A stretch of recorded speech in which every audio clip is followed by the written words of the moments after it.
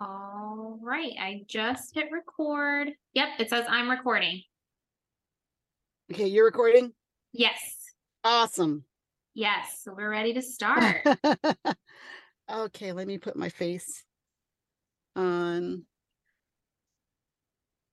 Okay. This is a representation of how gardening goes for us, Les. So that is why we I garden have, about as well as we do technology. do you have a black thumb? Are you wondering what the word horticulture means? Are you a little bit seedy? A little shady? Do you stand in the garden and wonder, what the am I doing? Do you look at people's yards and wonder, what the are they doing?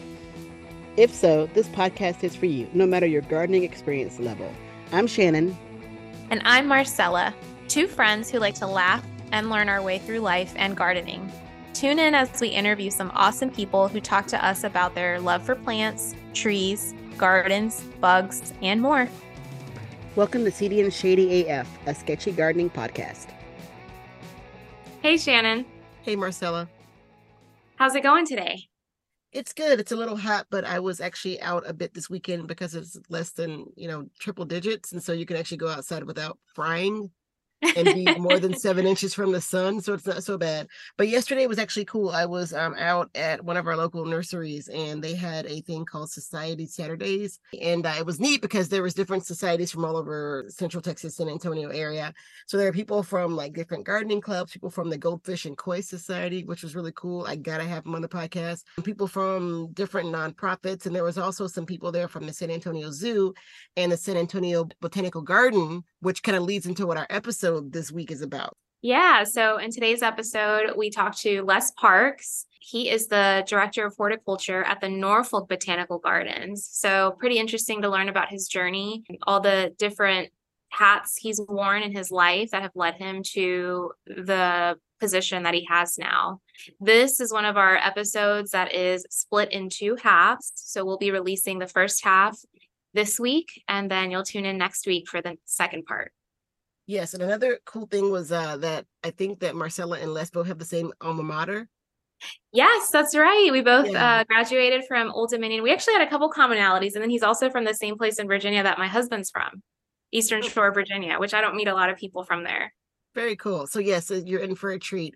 Like Marcella said, this is going to be part one of two, and this is also going to be our last two podcasts for the season, and we're going to take a little bit of a break. So it's going to be a good one, ending on a high note. So with that, sit back, relax, and enjoy. We always like to start at the very beginning. So, with that said, what was your introduction to gardening? How did you get into this realm? I think it was probably genetic. My parents were big gardeners. The part of Virginia I'm from is the Eastern Shore. It's very rural. It's one side is the Chesapeake Bay, the other side is the Atlantic Ocean, and that's where I was born. And everybody over there has a garden in their backyard, and they canned and put things up. And I mean, this was the early '60s.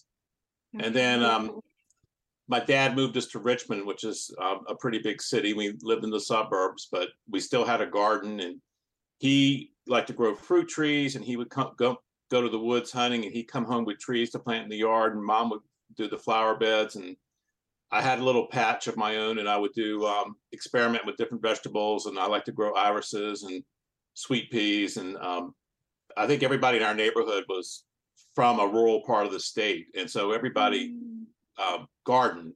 It was pretty close to when there was the diaspora from the rural areas into the cities. So people tried to carry on those traditions.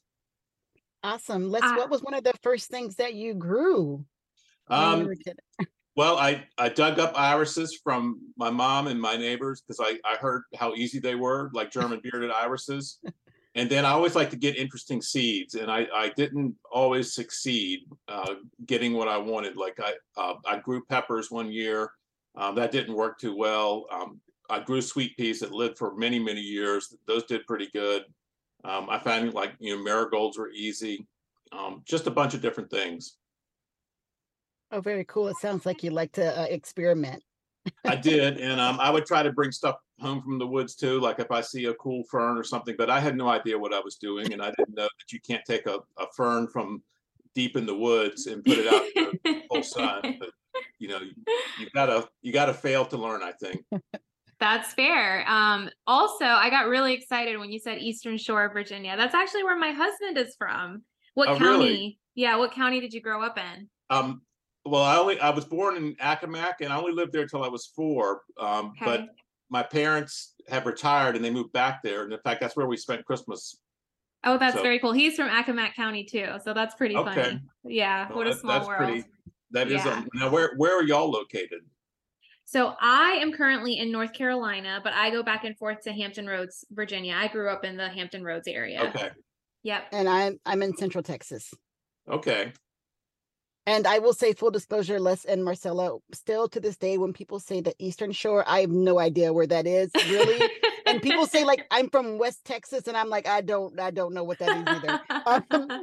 So, your bio talked a little bit about you. I got your bachelor's degree in sociology from Old Dominion University. Right. So how was that transition to landscape design and horticulture? I'm not so sure related to landscape design. It did translate to working with people, which is, horticulture is plants, but it's also working with people. So I think it helped me a lot in working with a lot of different people throughout my careers. And I think it helped me with management too, because basically I'm a horticultural manager right now. So that's another commonality we have, Les. I'm also a graduate of Old Dominion University, but I got my degree in psychology. Okay. Yeah. Well, I started in political science, but the first couple of classes chewed me up and spit me out, and I said, I don't want to do this. My undergrad is in political science, so there you go. It all comes full circle. Okay. I enjoyed the classes, and I think it was pretty broad education. It wasn't very specific, so it has served me well. The next aspect of your bio talks about getting certified in landscape design. So can you tell us a little bit about what that entails?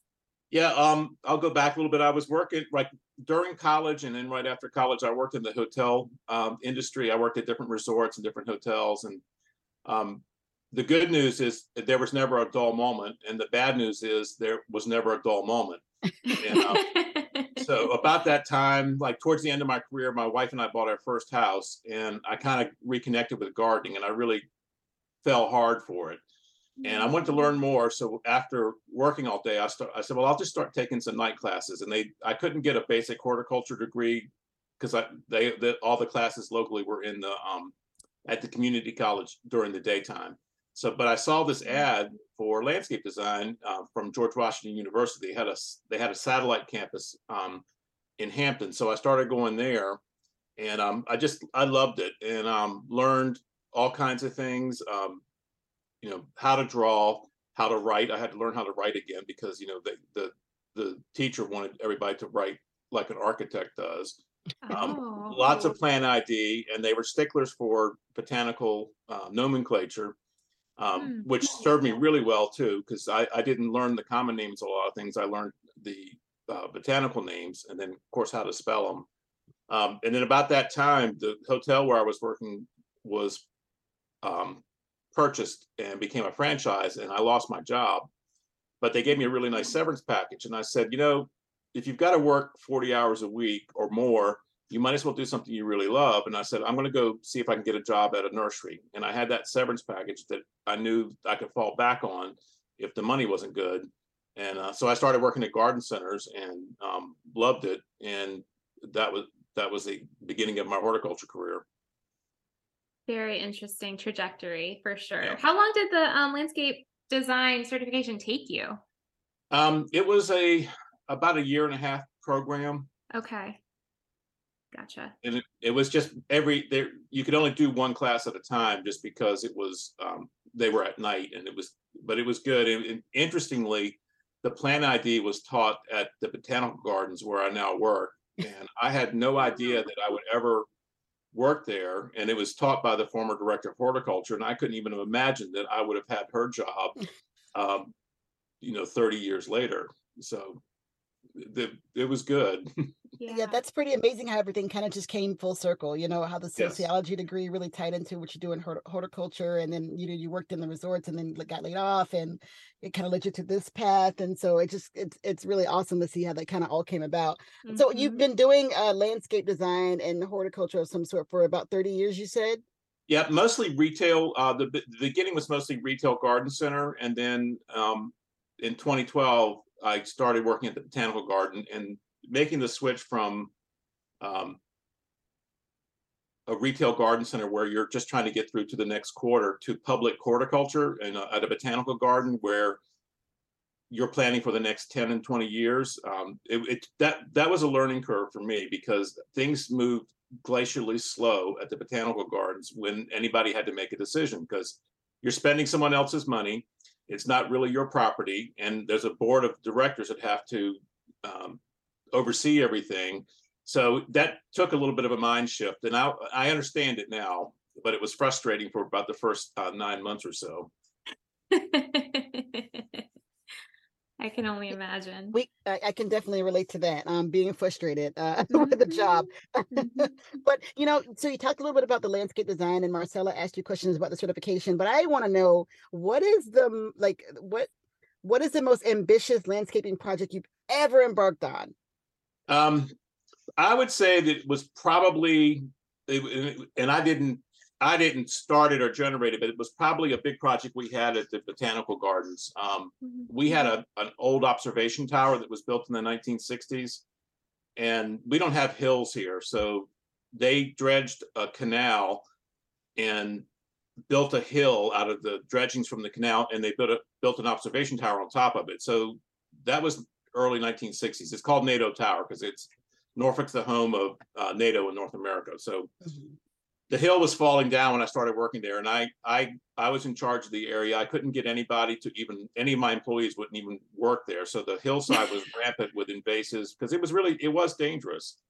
So finally, we got money to get the tower restored and get the hillside rebuilt, and it had to be geoengineered with special soil. There was terraces. We used gabion walls. It was really the most engineered piece of nature I've ever seen in my life, and it left us with only 4 inches of planting soil in a lot of spots with a high end of only 18 inches. And we weren't allowed to put any irrigation on it because irrigation would ruin the soil underneath of it.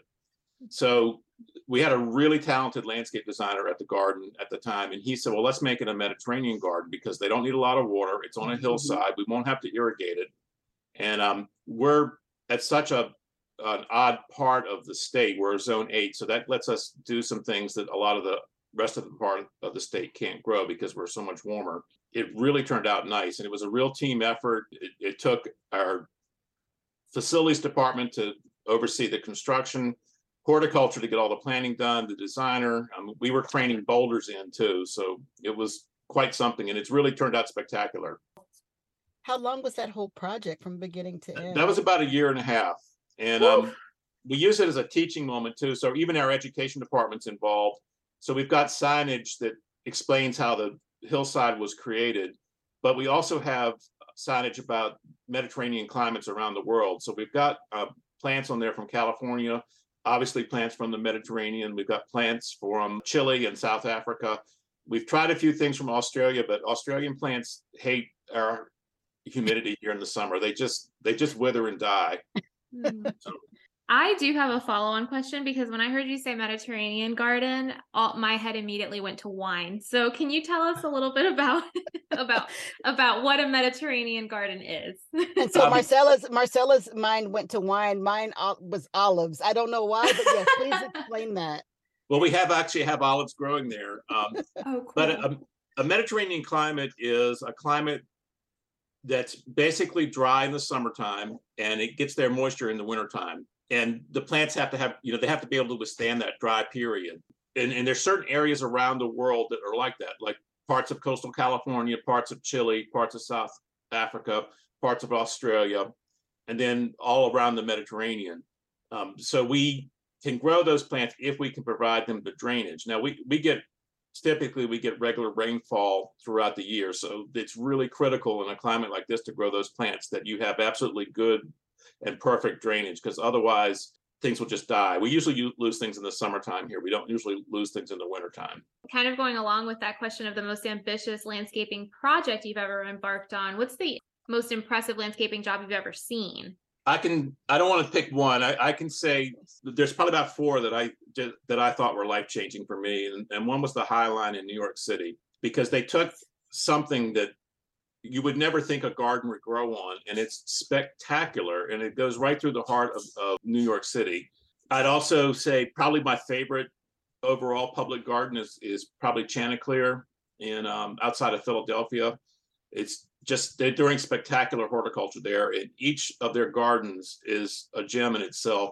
Last year, I had never been to California before, and last year I got to go on a trip to California through work, and we got to go to Lotus Land, and that was like being on another planet. Oh, And cool.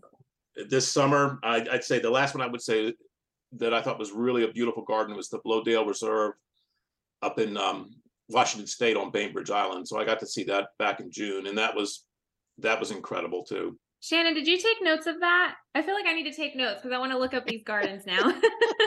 Actually, I was gonna say we definitely have to get the name of all these wonderful places and then put them in the show notes, because now I'm super curious as to what they all look like. Hi there, Seed in the Shade here with some interesting facts about the High Line in New York City. The High Line was originally an elevated rail line created in response to the dangerous conditions for pedestrians at the street-level crossings in Manhattan. 10th Avenue became known as Death Avenue because by 1910, more than 500 people had been killed by trains. After initially using men on horseback to protect pedestrians from the trains, an elevated train line was commissioned during the 1920s. By 1933, the first trains ran on the High Line, which was then called the West Side Elevated Line. Between the 1960s and 1980s, train use dwindled due to the rise in trucking. The High Line then fell into disuse and became an eyesore for many residents of Manhattan. Throughout the years, there were talks of demolition and of preservation. Then in the early 2000s, it was decided that it should become a public park space. In 2009, the first section of the High Line opened to the public. Today, the High Line is one continuous 1.5-mile-long greenway featuring 500-plus species of plants and trees. So, the High Line might be a place worth visiting next time you're in New York City. Until next time. And so now we kind of talked a little bit about what you did prior to joining the Norfolk Botanical Gardens, and you said that you worked in retail, but you said that you enjoyed matching people to plants.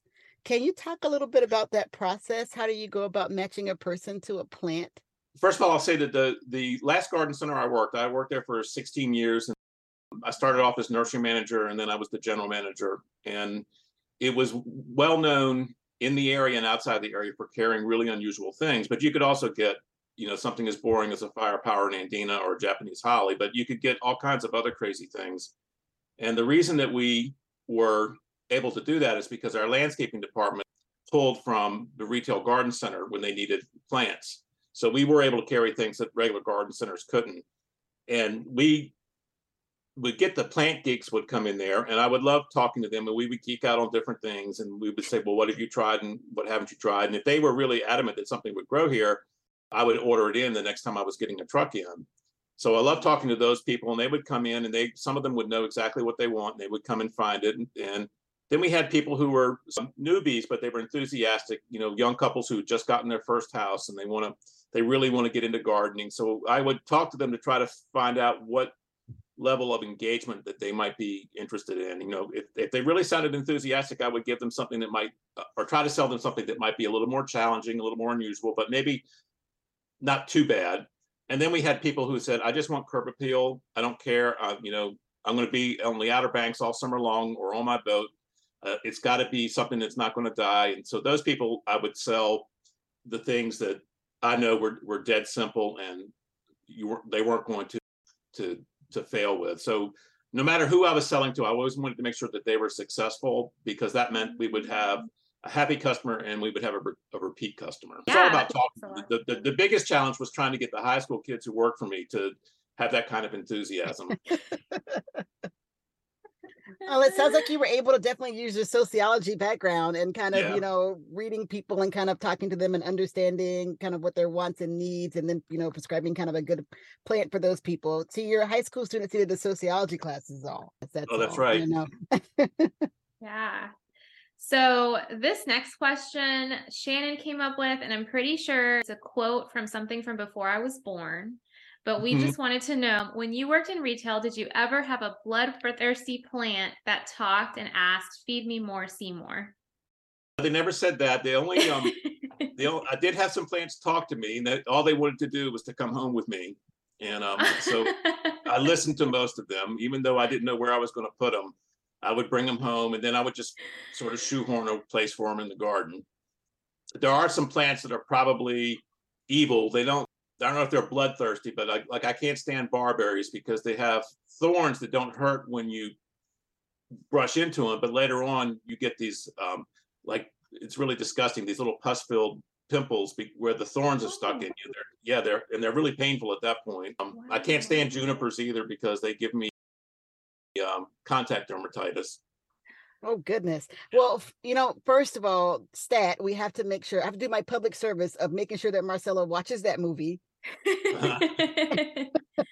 What movie is it? I'm gonna make you go find out. Okay. All right. I'll just That's have your to Google it. homework. That is your Okay. homework for tonight, is to go figure out what that's from and watch that movie. No, Okay. at the botanical gardens, somebody gifted us a giant philodendron, a monster leaf philodendron, and he called it Seymour, but I don't think he paid close attention to the movie because Seymour was not the name of the What's plant. the name of the plant, right?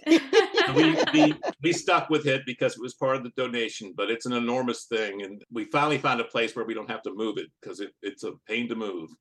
Well, we'll have to see if we can get a picture of Seymour and put it up and let everybody see kind of what he looks like. And so you talked a little bit about it, but can you tell us a little bit more about your current job at the Norfolk Botanical Gardens and how long you've been there and what's the mission of the Botanical Gardens? I'm the director of horticulture there, and I've been there since 2012. I started off as the curator of herbaceous plants, which sounds like a really highbrow job, but basically I was managing other people who were managing gardens, which is what I do now. I've got about 35 people that I work with in the horticulture department. That includes most of our horticulturists who manage the different gardens. We've got 175 acres. We've got 60 themed gardens. I also have people in my department who run our propagation department. We do a lot of propagating there. Under horticulture, we have a grounds department, which manages all the turf and the water features. There are some really great people. I've got people who are passionate about a lot of different things. We've got people who are crazy about mushrooms, people who are nuts about insects, people who are really into native plants. So between everybody that works there, we have a really good, a collection of knowledge. And I learn something from my people every single day, which is great. And I love working with them. I try to make it as much of a team effort as possible instead of a top-down, because I've worked for both, and I think the collaborative works much better. This has been the Seedy and Shady AF podcast. Thanks to all the P's in our pod for listening. We believe in you and we believe in your plants. Follow us for more shenanigans on Instagram at Seedy and Shady Pod. Until next time, stay seedy, stay shady. And remember, sketchy gardening is still gardening.